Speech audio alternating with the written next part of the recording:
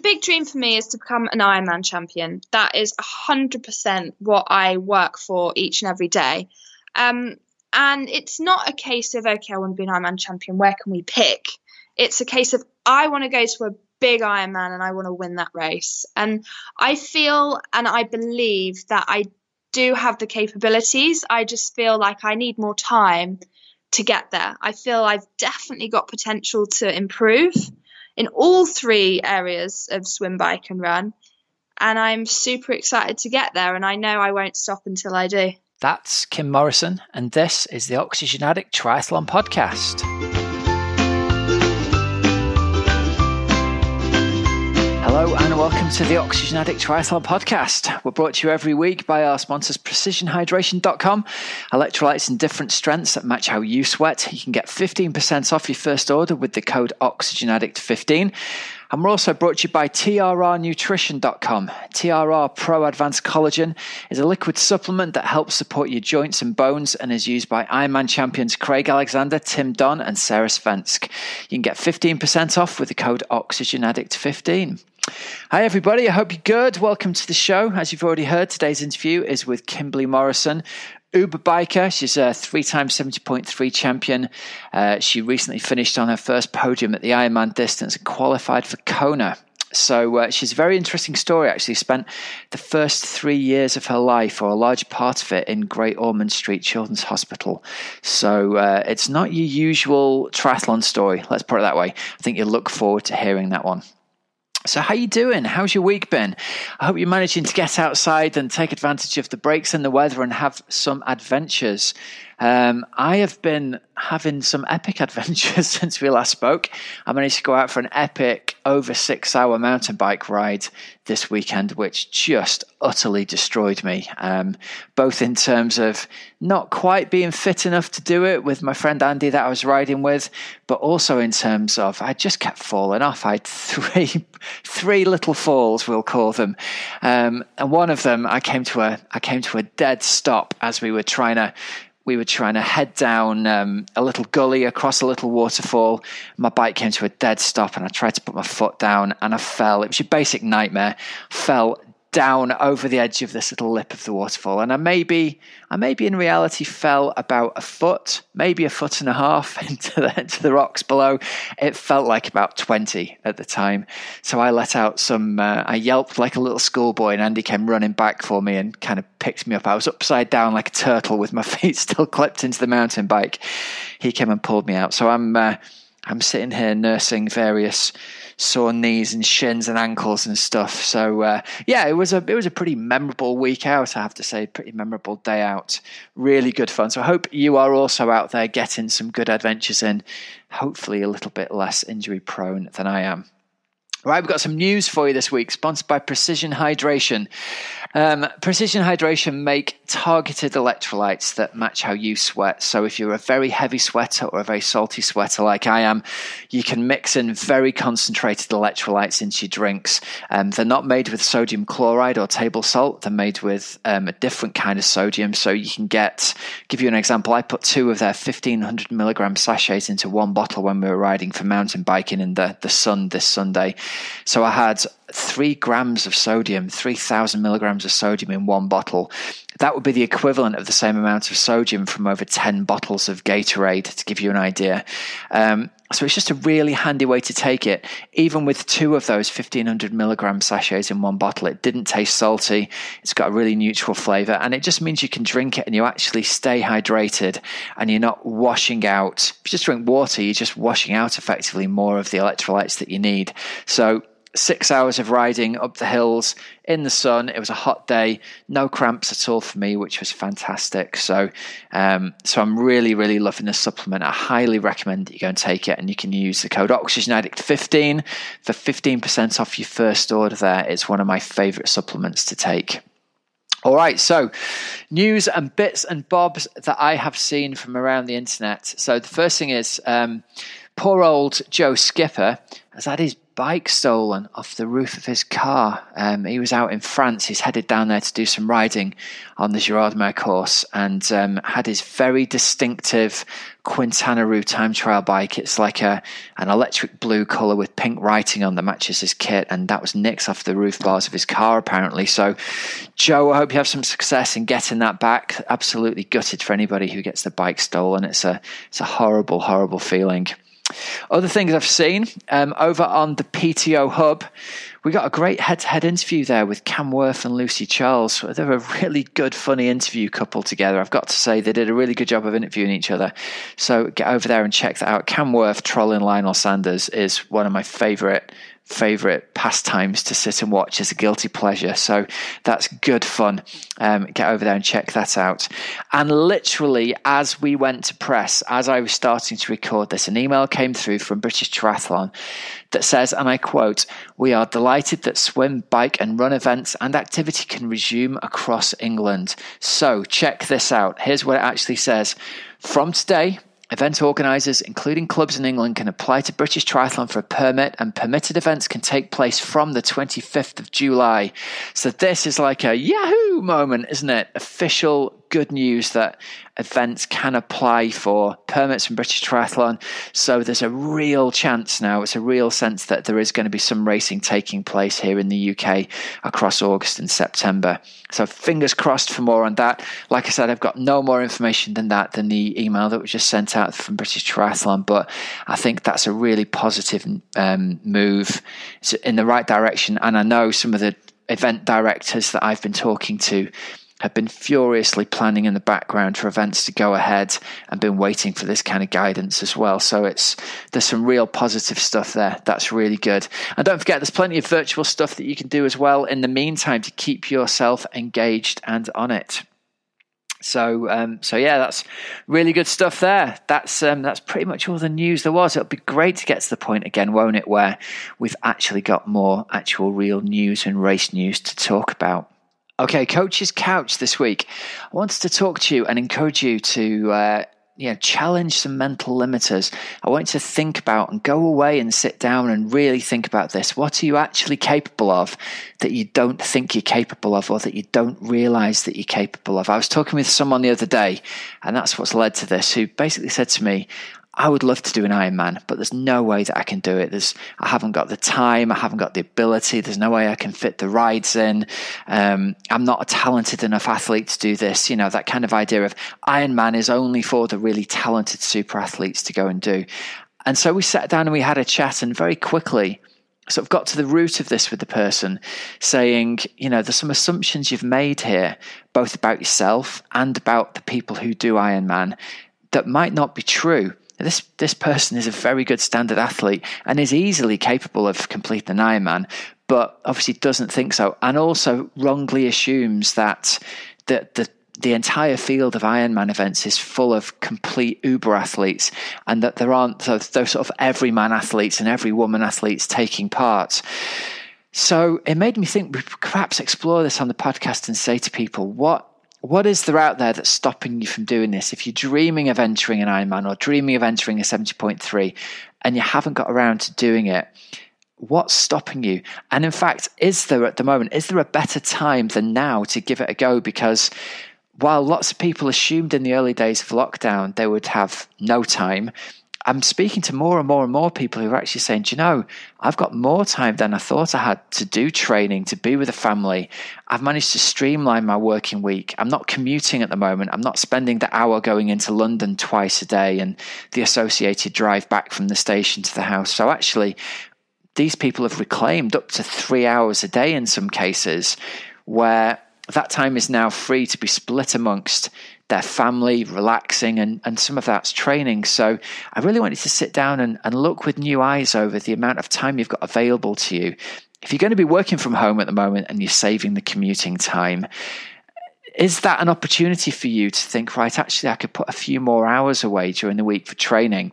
Maybe that's the difference that gives you the confidence to enter a 70.3 or enter an Ironman distance event.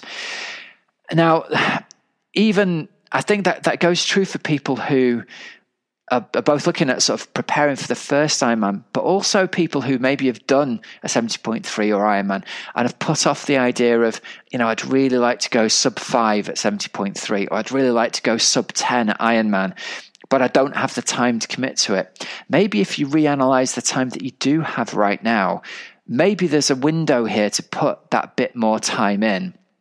And actually, that might push you over the edge of something you've assumed that wouldn't be possible for you might actually be possible because all of a sudden things are different. Lockdown isn't all bad. I've discovered this in my own life. I've really streamlined my working week. It's really freed up time to do other stuff. And I was saying to somebody the other day, I said I wouldn't do another Ironman for the foreseeable because I haven't got the time. But actually, I've freed up 2 of my entire working days to homeschool my son. So I could have freed up 2 whole days to do the training if I'd been forced to do it. So this little section, I suppose it's as much for me as it is for anybody else, really. So really challenge that assumption.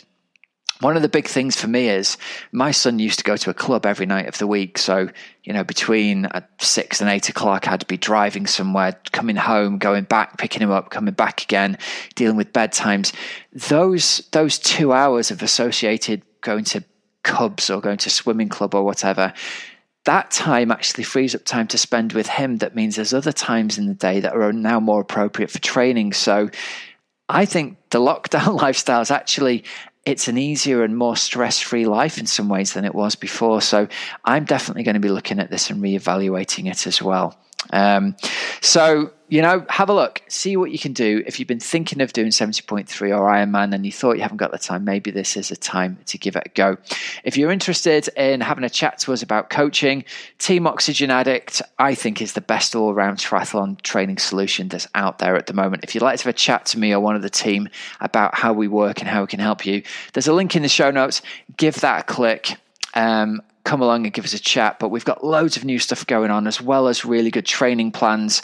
We've officially partnered recently with Performance Chef, so our athletes get meal plans, and now we're officially partnered with them. They're offering a massive discount on their one-to-one personal nutrition coaching. It's so much of a massive discount. I can't tell you how much of it is on air. They'd absolutely kill me for it, but it's ridiculous. They're also offering monthly food coaching calls to our athletes who take them up on this one-to-one food coaching. So you get to do cook-alongs over Zoom with Alan Murchison. You get to do workshops and online sort of nutrition coaching calls with him. It's literally like a money can't buy opportunity to work with him. So that's part of the team, and it's an extra that you can buy into. We've also partnered with Precision Hydration, who are offering our members personalized hydration calls. We've partnered with Matt Botterill for aerodynamics and bike fitting help to get a discount on his services. We partnered with HRV for training, so all of our training plans come with HRV guidance and how to adapt your plan on a day-to-day basis within a set of guidelines based on how you recover on a daily basis. Because if you're training hard on a day when your body isn't ready, you're not only wasting the effect of the training, you're actually damaging the effect that you're having on your body. You're making it worse rather than better. So again, if you're training without HRV guidance, it is a massive loss at the moment. So come along, give us a call, find out about all this stuff. There's too much to talk about in a minute section on the podcast. So that link's in the show notes for you. And if you want to come and have a go at training with us, Tuesdays at 7:15 p.m. on Zwift, you can take part in the Oxygen Addict Triathlon Podcast Power Hour.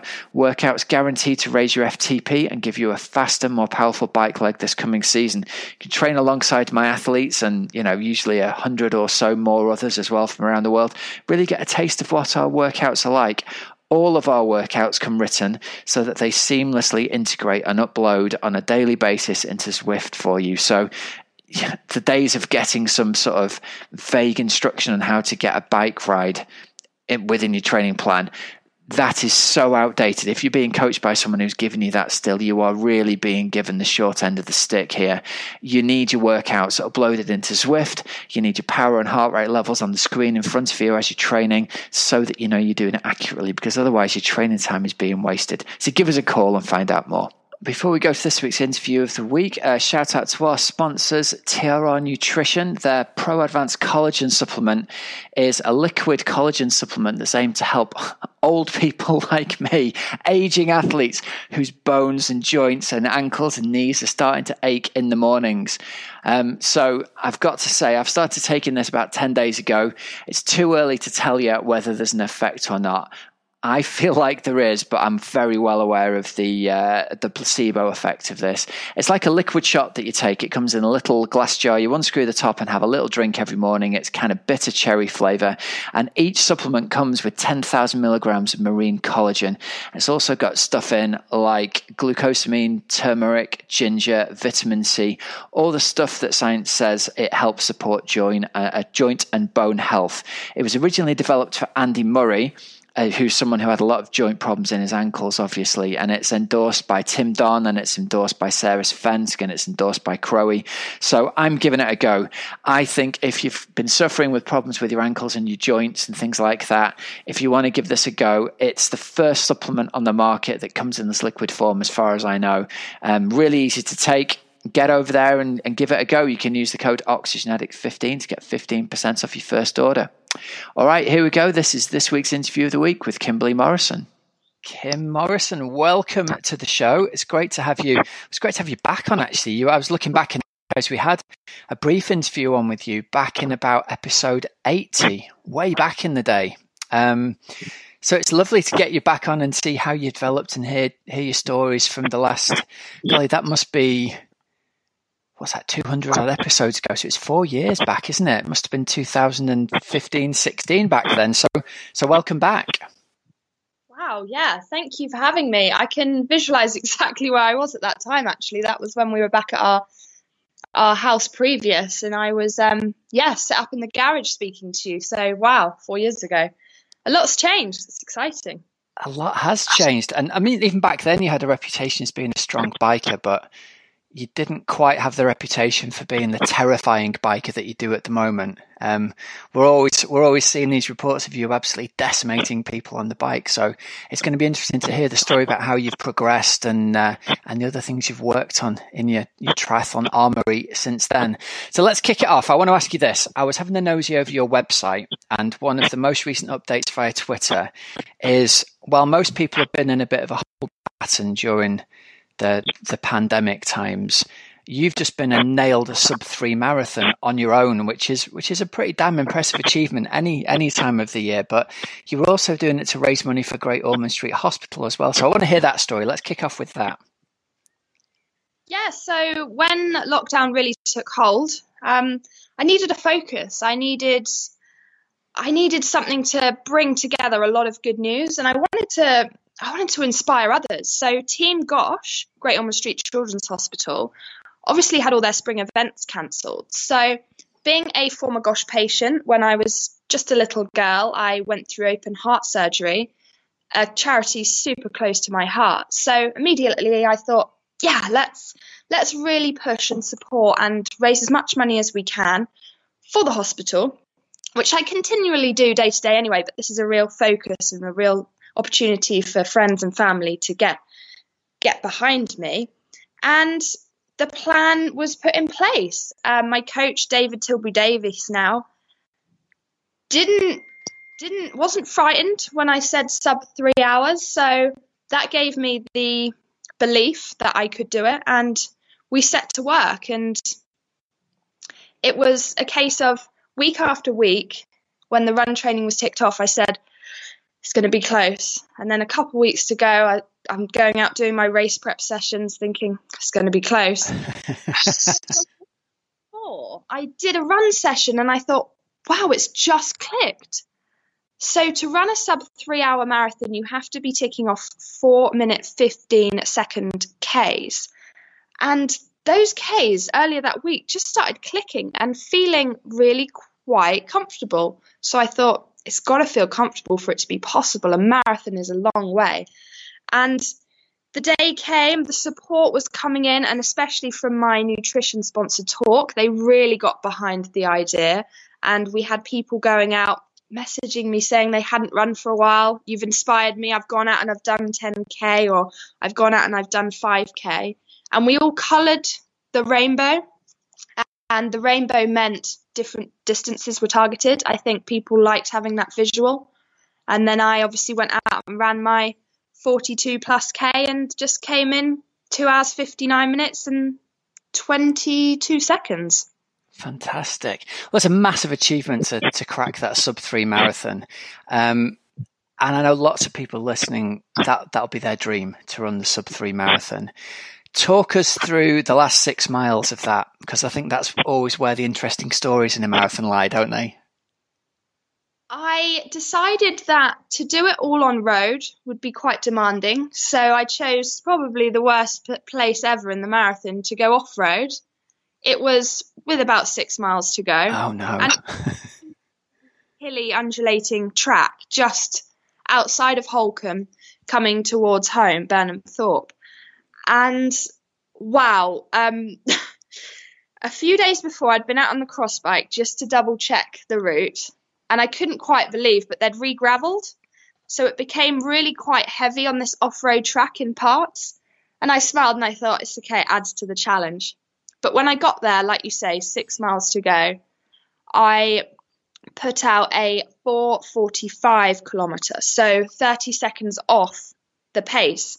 However, I had accumulated a couple of minutes in the bank, so to speak, so I wasn't too worried. But that moment really was make or break. I could have decided, that hurts way too much, the rest of my Ks are probably going to fall similar. But something inside me was like, no, like this is where you've got time to say to yourself, you have got this. And I appreciated that very soon that off-road track and that heavy shingle would be over and I'd be back on the tarmac and the Ks would hopefully start to feel a little easier. They didn't feel easier, but I just felt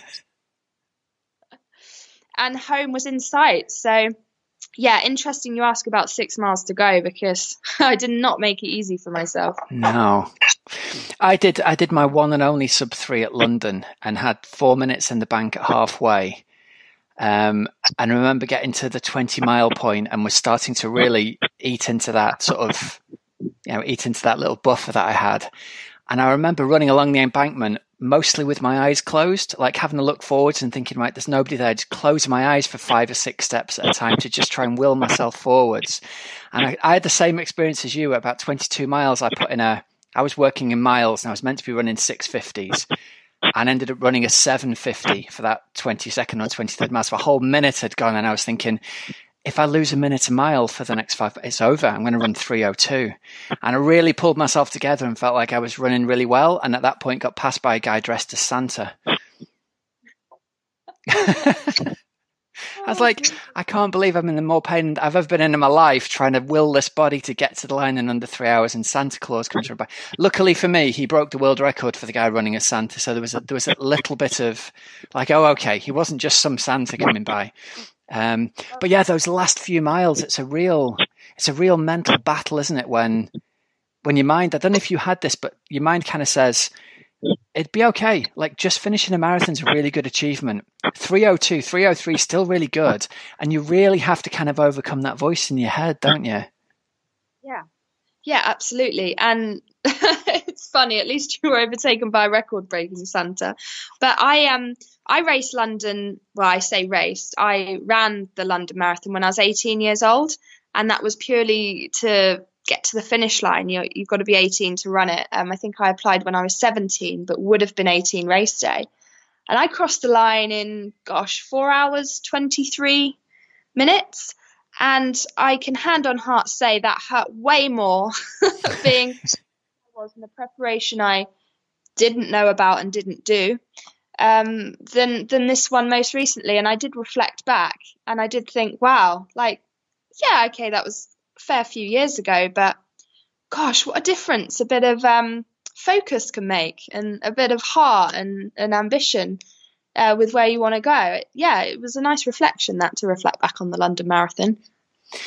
Do you think that having applied yourself to almost like a pure running block, do you feel that that's going to help you out going forwards in your Ironman career? Because you've always been incredibly strong swim biker, and your run's been improving, and to sort of put a sub 3 hour marathon on the board that's a real gold standard run time, isn't it? How are you feeling confidence-wise about your run going forwards into, well, I was going to say into 2020, but whenever races start up again?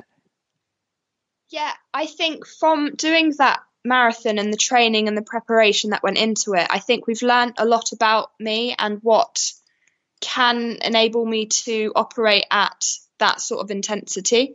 It's going to be a completely different story when we're trying to run off the bike.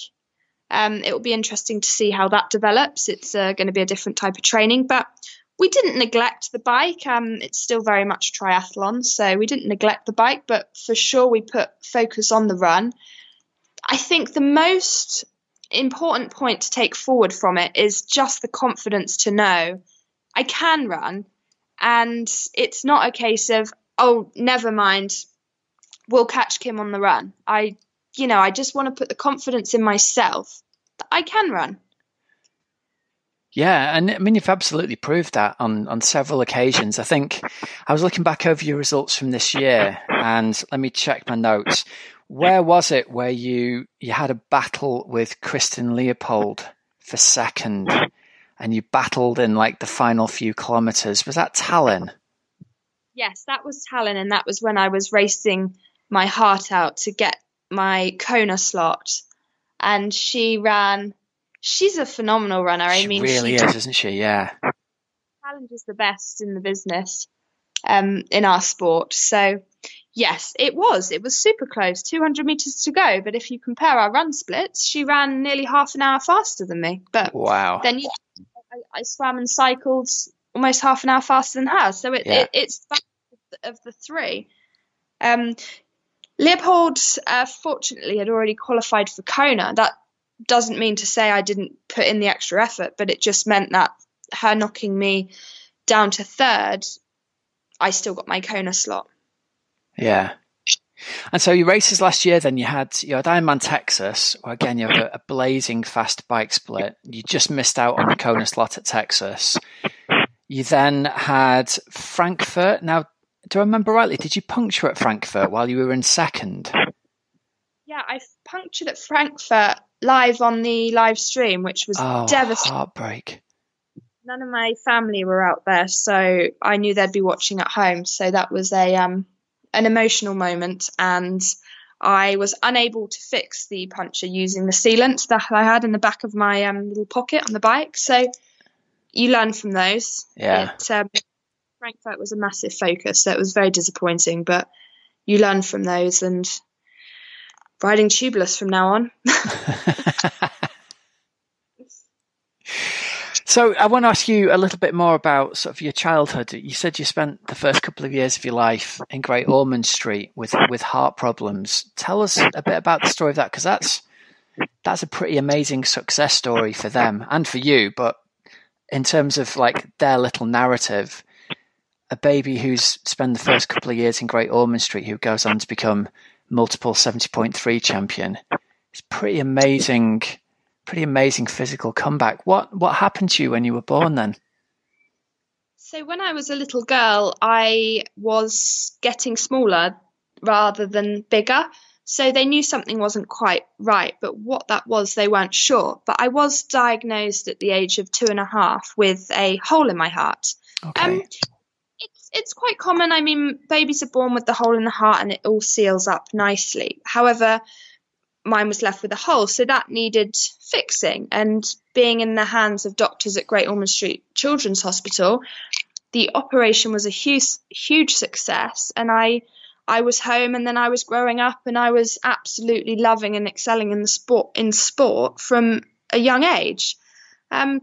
We have been back to visit the hospital many times, especially from a child up to 18 years old, to have testing done regularly. There is still a small hole in the bottom chamber, but it's not something that affects me physically when I'm out swimming, biking, running. I think the only concern would be if I was to go scuba diving and breathe the compressurized air, that could be potentially fatal. So physically, my heart is working as happy as it could be. Mm. And what do you remember from that time, from being so young, from being under 2.5? Have you got any conscious memories of back then? I struggle to know if they're conscious memories or reminders from my mother's diary, because when I go into schools, they kindly invite me in to share my story. I relay my mother's diary from that time, and having read it a few times to people, and people coming and having a chat with me afterwards, and feeling their warmth towards me sharing the story, makes me feel like I do have some strong memories. But then I'm not sure if that's me reading the diary or whether they actually are memories. I was very, very young, so I get a sense of what was going on, but whether I remember, I couldn't be sure. Yeah. Okay. And do you think that experience affected you on a subconscious level, maybe, or even a conscious level, in terms of the amount you enjoy physical activity, having been in hospital so much as a young kid, or a drive to succeed? Oh, 100% a drive to succeed, but more just a drive to do what you absolutely love every day. That's always been my driver. I've always thrown myself into things I absolutely love. And there was a big change from leaving school and going into the Loughborough University's biggest sporting university, or, the Sporting University of Excellence, to pursue field hockey, which I absolutely loved. And then I took my mathematics degree into the world of banking in London, which I absolutely loved. And then when triathlon was introduced to me and I started to enjoy it more and more, I then threw into that. So it's always been a case of perhaps not the physical exertion, but just throwing myself into things I absolutely love. Okay. And how hard was it to step away from a career in banking? Obviously, you're a very intelligent person. You've got a degree in maths and you had a job in the city. What was the decision like to kind of leave or take a break from that to go into full-time sports? Super easy. When the opportunity arises, wow, like super easy. I had the support from the bank to take a 4-year career break to give the triathlon ambition a really good go. And I had the support at home as well. That's super important. The support at home enabled me to take that career break.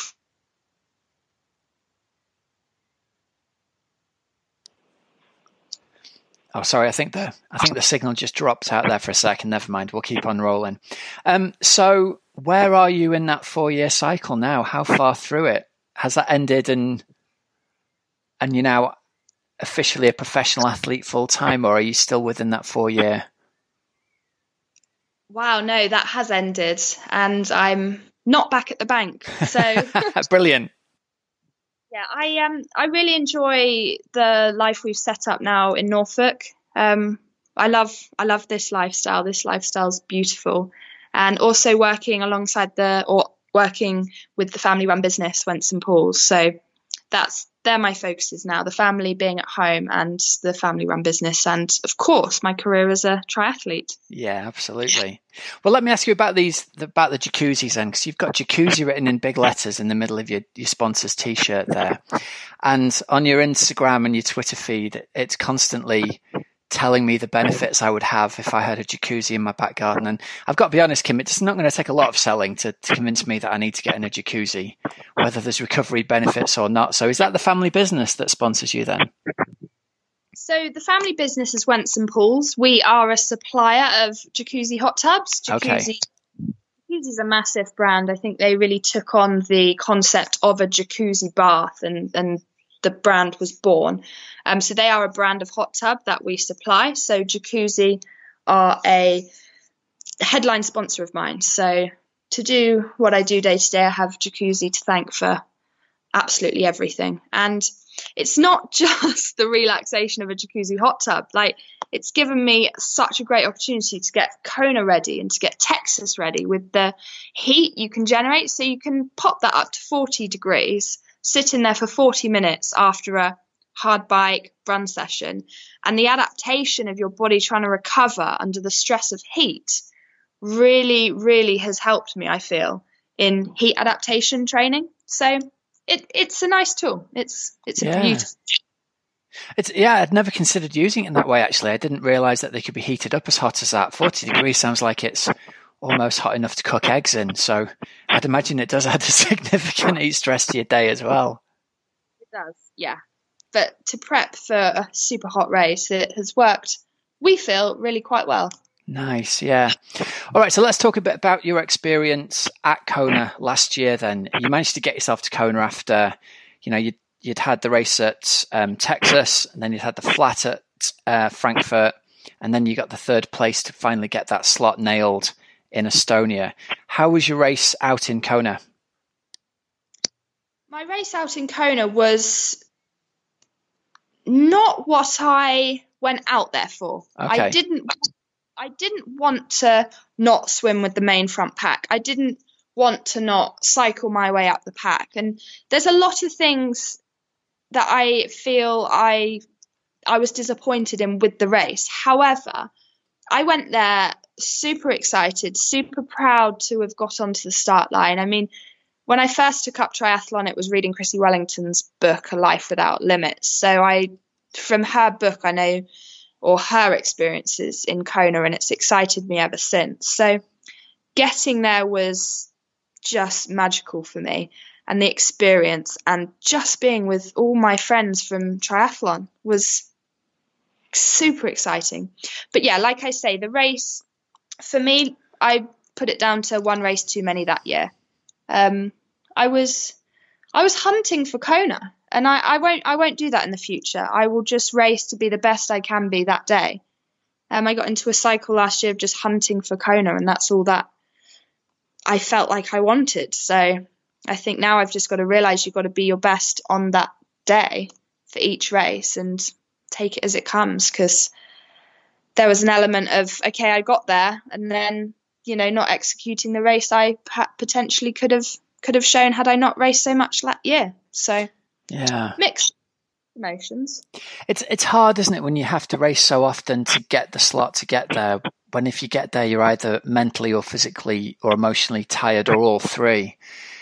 I suppose it must be hard to kind of rationalize the experience afterwards, like you've clearly done, and said, you know what, it was a great experience. I loved being there with my friends.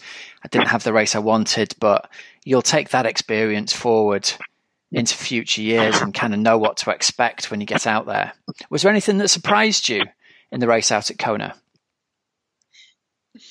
I was going to say that it wasn't that hot, but come race day, it was very hot. Right, okay.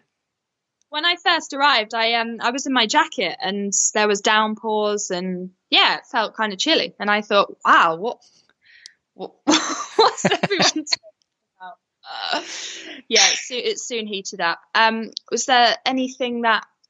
I mean, my brother came over from Tokyo to come and watch as well. That was like just seeing him there and just having his beaming face out on the course. That was something really quite special too.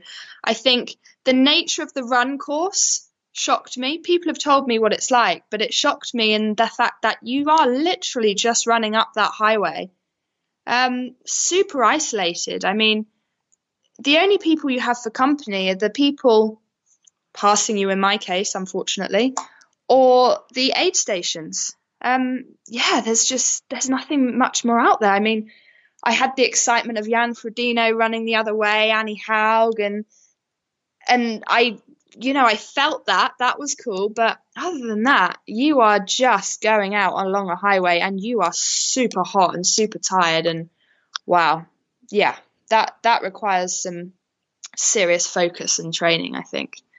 And how was your experience of the bike course out there? Because obviously you're kind of known for being an Uber biker. Was it what you expected? Were the weather conditions what you expected? Yeah, I erred on the side of caution. I used the slimmer front wheel just so the handling felt okay. I'm kind of experienced with the strong winds because I've done a lot of training in Lanzarote, and here in North Norfolk we're super windy along the coast.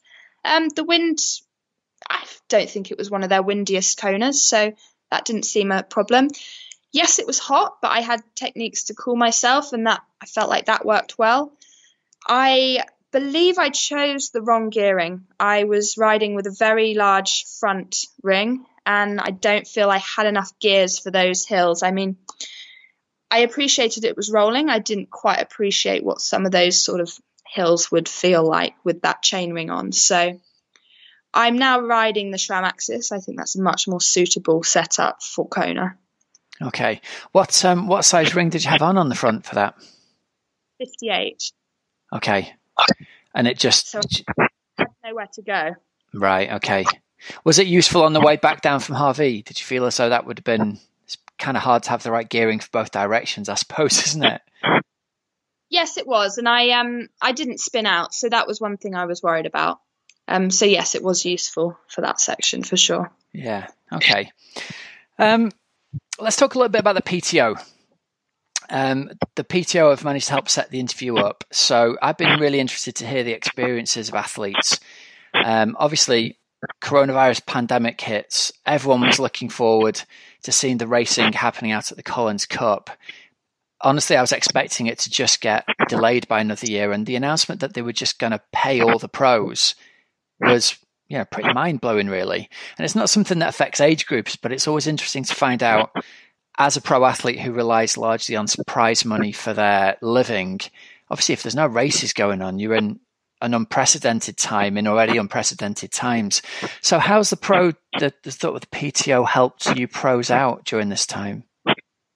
So when the initial announcement came and we all became aware that racing wouldn't happen, I think it was a case of, okay, wow, who's going to reach out and maybe give me a sort of, not a lifeline, but maybe just a bit of conversation around what things are going to now look like. And the PTO were one of the first people in my world of triathlon and the support I receive to reach out and explain the situation and explain, okay, we don't know what's happening in the future, but this is what may happen and these are the steps we may or may not take. And just to have that voice and that communication and that level of support really, really helped me have an awareness of, okay, nobody knows what's going on, but we have their support. Wow, thank you. And thank you for communicating and thank you for reaching out. And they've been excellent at their communication throughout these whole 12 weeks where we haven't had a race to race. So for me, it's definitely the PTO's communication that has been first class. Yeah, cool. And did they literally just contact everyone and say, we're just going to send you guys a check? Don't worry. Here's the prize money from this year getting divided up. It was a case of, this is how the prize pool works with the PTO. This is how the ranking system works. And these are the financial benefits for your finishing position. So we were just paid our finishing position early. Nice little end of season bonus, getting paid early, hey? Yeah. But then, like I say, it's really the communication from the PTO that I feel has really stood out and really helped me. Just knowing where we are and knowing that someone's working on it for us, you know? Yeah, absolutely. Are you excited for the future of triathlon to see where they'll take it? Because they've got a very big vision in terms of, the golf world tour, the tennis world tour. If they can do that for triathlon as well, that could potentially be, a complete game changer, couldn't it? Yeah, and I'm really looking forward to, if the opportunity comes to race in Daytona in December, I'm really looking forward to us all getting together and all having that face-to-face conversation and getting a real understanding of where the PTO is taking triathlon and what that is going to look like, not just for the athletes, but for everyone moving forward. So I really do hope this Daytona race can take place still this year. We live in hope and get a little bit more clarity around that. Let's talk a little bit about coaching and how important coaching's been to your sort of progression of your career so far. You mentioned earlier on, I know you were originally working with Mark Pierce and you've recently changed to be working with David Tilbury Davis. How important has coaching been to you in your progression, do you think? Massively. So my first coach was Perry Agas when he was working for Team Dillon, and we worked together and he took me right up to European age group champion in Kitzbühel in 2014. And we had great fun together. And it was my first experience of a coach relationship. Great guy. Absolutely loved our relationship. And then when I started racing professionally, Mark Pierce from Intelligent Triathlon Training was I felt like he was the perfect fit because he was starting out in the world of Ironman racing. He previously was supporting the women's team for the 2012 Olympics on the shorter distance. And he excited me because I thought, wow, what a wealth of knowledge this guy has. So we kind of went on a journey together, experiencing and learning about the world of longer course racing. And Mark and I were working together for a good number of years, 4 or 5 years. And it was only just last year where I felt like I wanted to progress in a new way, hence taking the change again to David Tilbury Davis. But I would stress that I do think it's super important to give a athlete-coach relationship time, because the more time I spent with Mark, the stronger we got. It was great. It wasn't a case of, okay, I've decided today it's not right. It was a good long-term relationship. But now having a new set of eyes look at me, it feels exciting, and I feel refreshed, and I feel change. Every day now is slightly different, and it's refreshing and it's motivating. Bit of reinvigoration in there, it sounds like. Yeah, exactly. Right, now let's talk about aerodynamics, because there's something that stands out about you in any photograph I've ever seen of you. I know you've done some work with Drag to Zero. They've got sponsorship on your kit. You look like the fastest bike position of any of the pro women. You look like the classic Matt Botterill Uber time trialer position on the bike. And it looks like you go really, really fast, given whatever power you put out.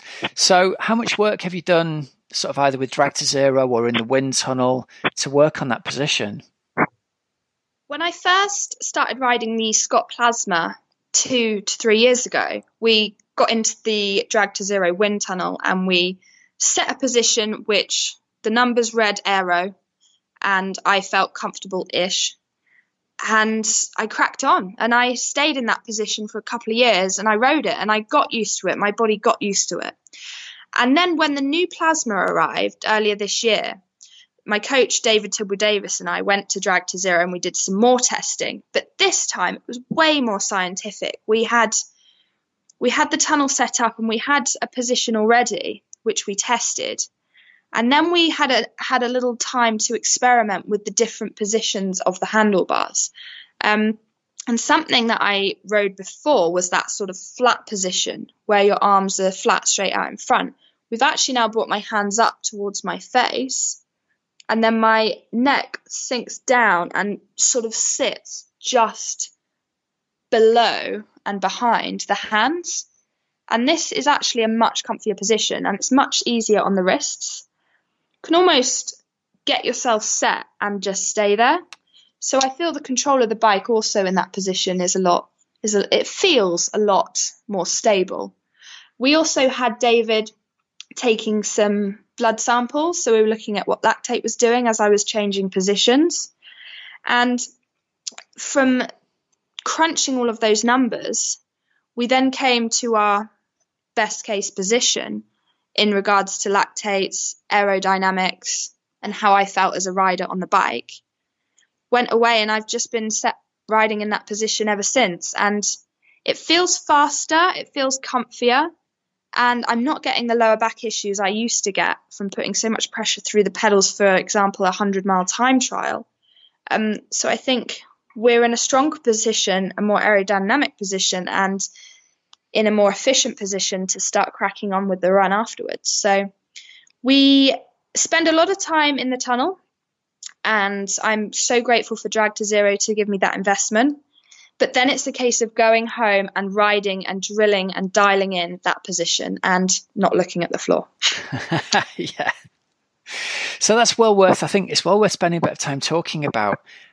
It takes time to adapt to an aerodynamic position, doesn't it? And something, firstly, that looks great and feels great for 2 minutes in the tunnel isn't going to be rideable in for a great period of time outdoors necessarily. And you need to do some practice, and you need to do some drills to practice holding that position. What are some of the drills that you do to help develop the ability to hold that position? There's some work we do in the gym that helps with the neck, because it's so important to be able to sink that neck down.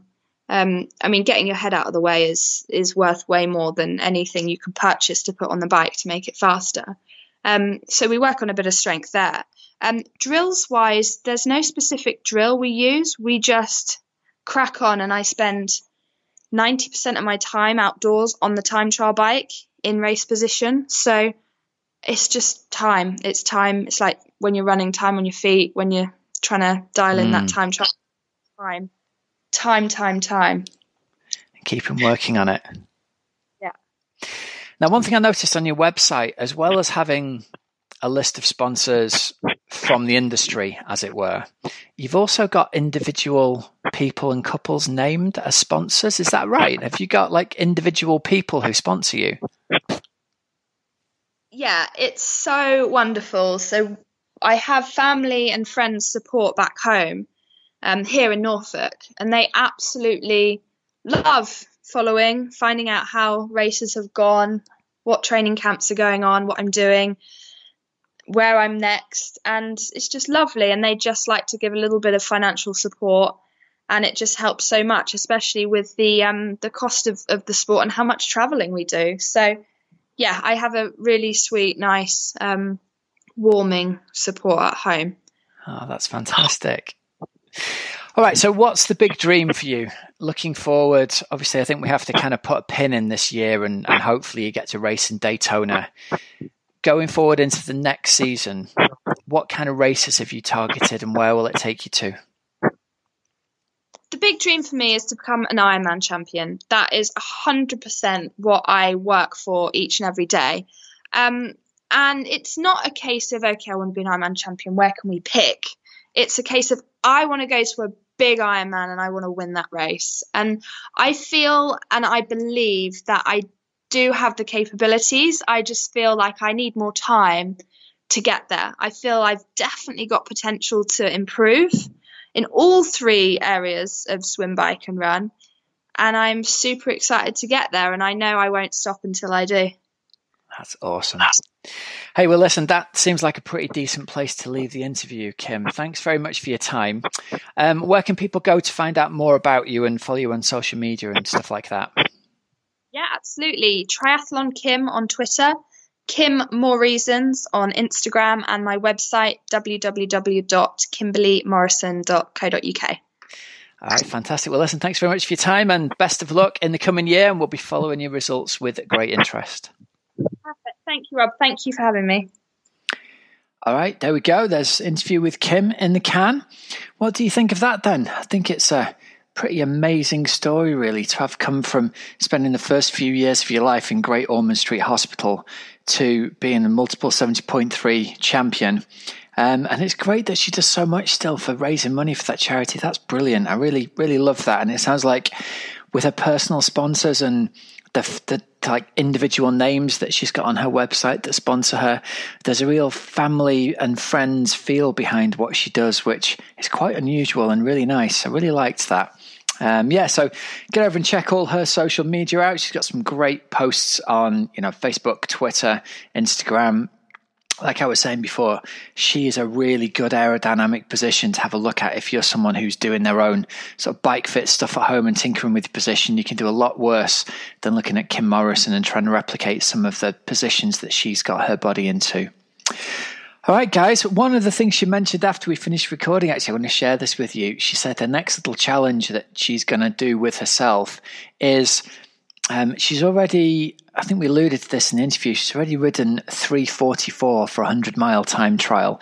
Her next little personal challenge is going to be to see if she can crack 4 hours on her own in training for the full 112-mile bike ride of an Ironman.